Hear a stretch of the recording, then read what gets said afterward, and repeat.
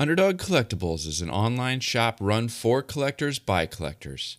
Join them every Sunday, Tuesday, and Thursday night as they break new products, talk sports, and hopefully you'll pull a great hit to add to your collection. Visit them at www.udogcollect.com and tell them Waxpack Hero sent you. Remember, always bet on the underdog.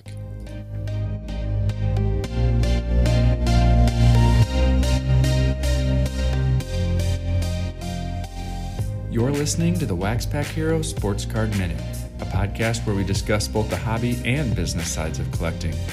I'm your host, Mike Summer, and I want to help you buy, sell, and trade your way into a collection you'll love.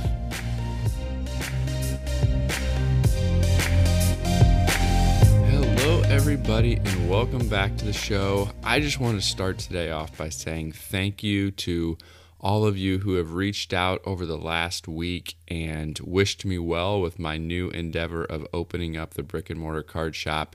Both the blog post and the podcast episode really seem to resonate well with some of you, and it's been really encouraging to hear all of the well wishes and the good lucks, and we're excited for you, all of those types of things. So just wanted to start today by saying thank you for all of that. Now, since the beginning of the show, you've heard me discuss selling on a variety of platforms, whether it's submitting and flipping cards on COMC or StarStock more recently, moving base and inserts on Sportlots, or my approach to selling the more higher end or more unique listings on eBay. I've shared how I've used those platforms in an effective way for the types of cards that I typically handle, that I typically come into ownership of through these collections I buy. However, there's a platform which I've pretty much only referenced in passing from time to time. I know that it's loved by some, it's hated by others, but you can't really argue with it being a significant force in the hobby. Facebook. Facebook is used in a variety of ways in the hobby, and I'm going to discuss a few of them here today. Don't consider this to be the end-all, be-all. It's not the definitive guide to all things Facebook hobby. There's a ton of different nuances and variations in these things, and more can be developed over time. Things continue to evolve, and collectors find new and different ways to use Facebook all the time. But instead, consider this more of a primer or an introduction to some of the most popular ways to benefit from Facebook in your collecting journey. The first way that Facebook is used by collectors is to learn and be entertained via Facebook pages and groups. Almost every hobby content creator has a presence on Facebook. Some utilize it as their primary distribution platform, and some simply have it as yet another way to get more eyes and ears on their content.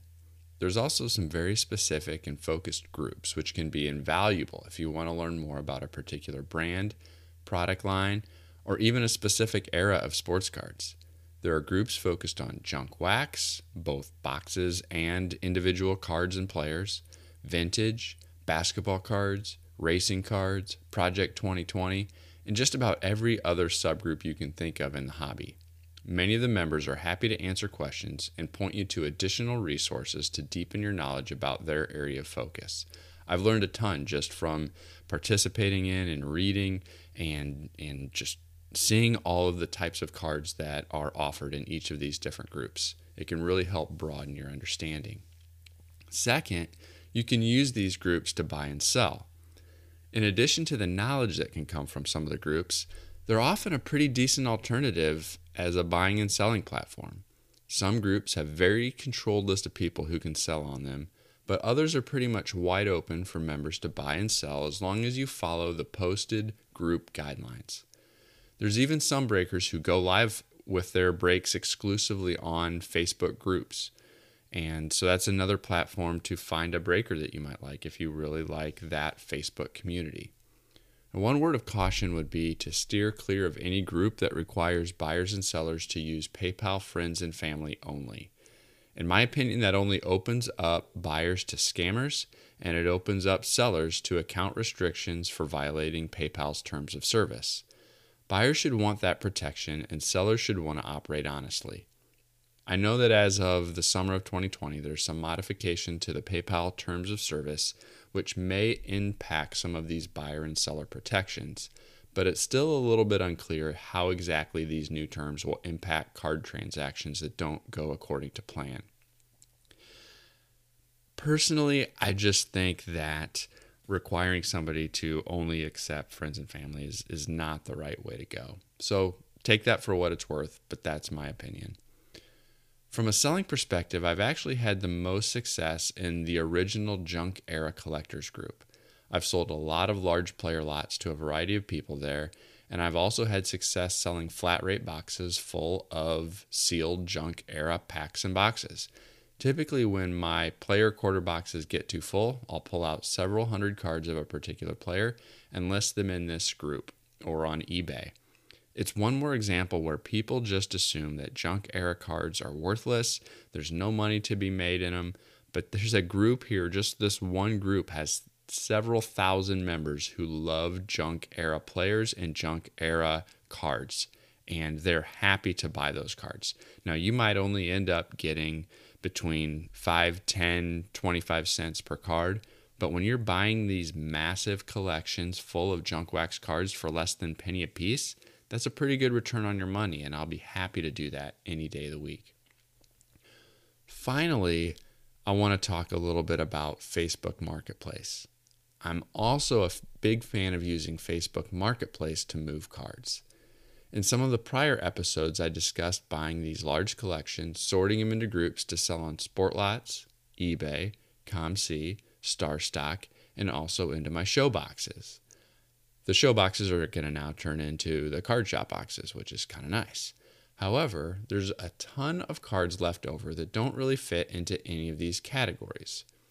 I refer to it as the bulk. Mainly, this is a large lot of mostly commons. Some stars and semi-stars get mixed in, or I should say I leave them in. So the collections aren't completely worthless. I don't want somebody to buy it and say, this is just 20,000 commons. I want there to be some named players in there when people buy these and go through them. But they do still have a pretty low value, relatively speaking. For the most part, the cost of shipping makes these lots difficult to sell on a traditional eBay or sports lots auction. You really need to find someone local who can just pick them up from your house, and that is where Facebook Marketplace comes in. You create your listing with a description and a few pictures, and then other collectors in your area can see the posting and complete the sale. I probably average at least 1 or 2 of these listings a month. Sometimes there's more, sometimes there's less. It just depends on how many and how large my collection purchases have been that month. I usually bundle up 20,000 or so of these leftover cards and sell them for somewhere around $50. And often I'll get a deal done in less than 24 hours.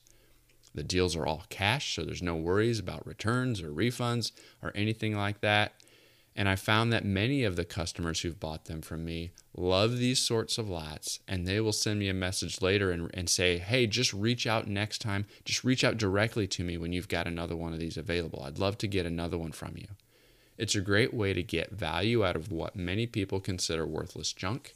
They're happy, I'm happy, and it's a positive all the way around.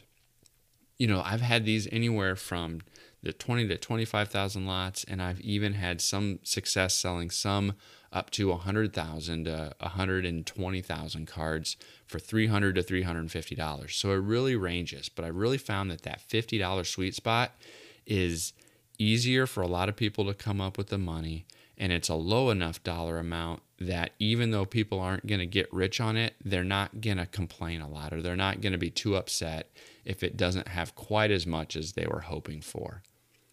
The last thing that I'll mention about the Facebook Marketplace deals is that I do all of this business in my garage. I don't let strangers into my house. I bring the boxes of cards out in the garage, and so it gets them out of my basement. It's out of the weather, and so when somebody comes to look, they're at least still just coming into my garage. It's not out in the street or out in the driveway, or we're not having to meet in some random parking lot someplace. And so I do all of these deals in my garage, keep people out of the house, and that seemed to really work out well for me so far. And so while many people can't stand using Facebook and don't want anything to do with it and try to avoid using it as much as possible, I have found that it plays a good role for me in the hobby. both from an education perspective and as an alternative selling platform. And so I would encourage you to check it out, especially if you have large collections of bulk or large lots of bulk inventory that you're trying to move and get rid of that doesn't make sense to ship. Check out Facebook Marketplace for that as well. If you're trying to deepen your knowledge in any particular topic or subgroup within the hobby, you should be able to find a Facebook group that is focused and dedicated to that as well. And so I would encourage you to check that out. I also, as always, encourage you to check out StarStock. The site's been up and running for several months now. I've had a lot of success both as a buyer and as a seller on the site. And I've heard from several of you that learned about the site from the podcast and the podcast sponsorship and have had your own success selling and sending in some of your extra rookie cards or prospect cards and have had success selling them. It's been great. They continue to innovate, which has been cool to see that they're listening to customer feedback, making the changes necessary to make the platform even stronger. So as always, I encourage you to check out starstock.com for more. And finally, reach out to me and let me know what you think of the show. I'm also really like the idea of doing a mailbag or starting to introduce some mailbag episodes every once in a while. So if you've got a question, send it in and maybe I can cover that on the show as one of our episode topics. Or if you've got some other topics that you'd like to hear me talk about and share some information about, let me know. Reach out to me on Twitter at @TheMikeSummer. Send me an email at waxpackhero@gmail.com. I would love to hear from you. And don't forget to check out the Hobby Hotline live every Saturday morning and Monday evening, the live call-in show where we take calls from you, other fellow collectors, and talk about whatever hobby topics are on your mind. Well, that's all I've got for today, so I'll catch you next time.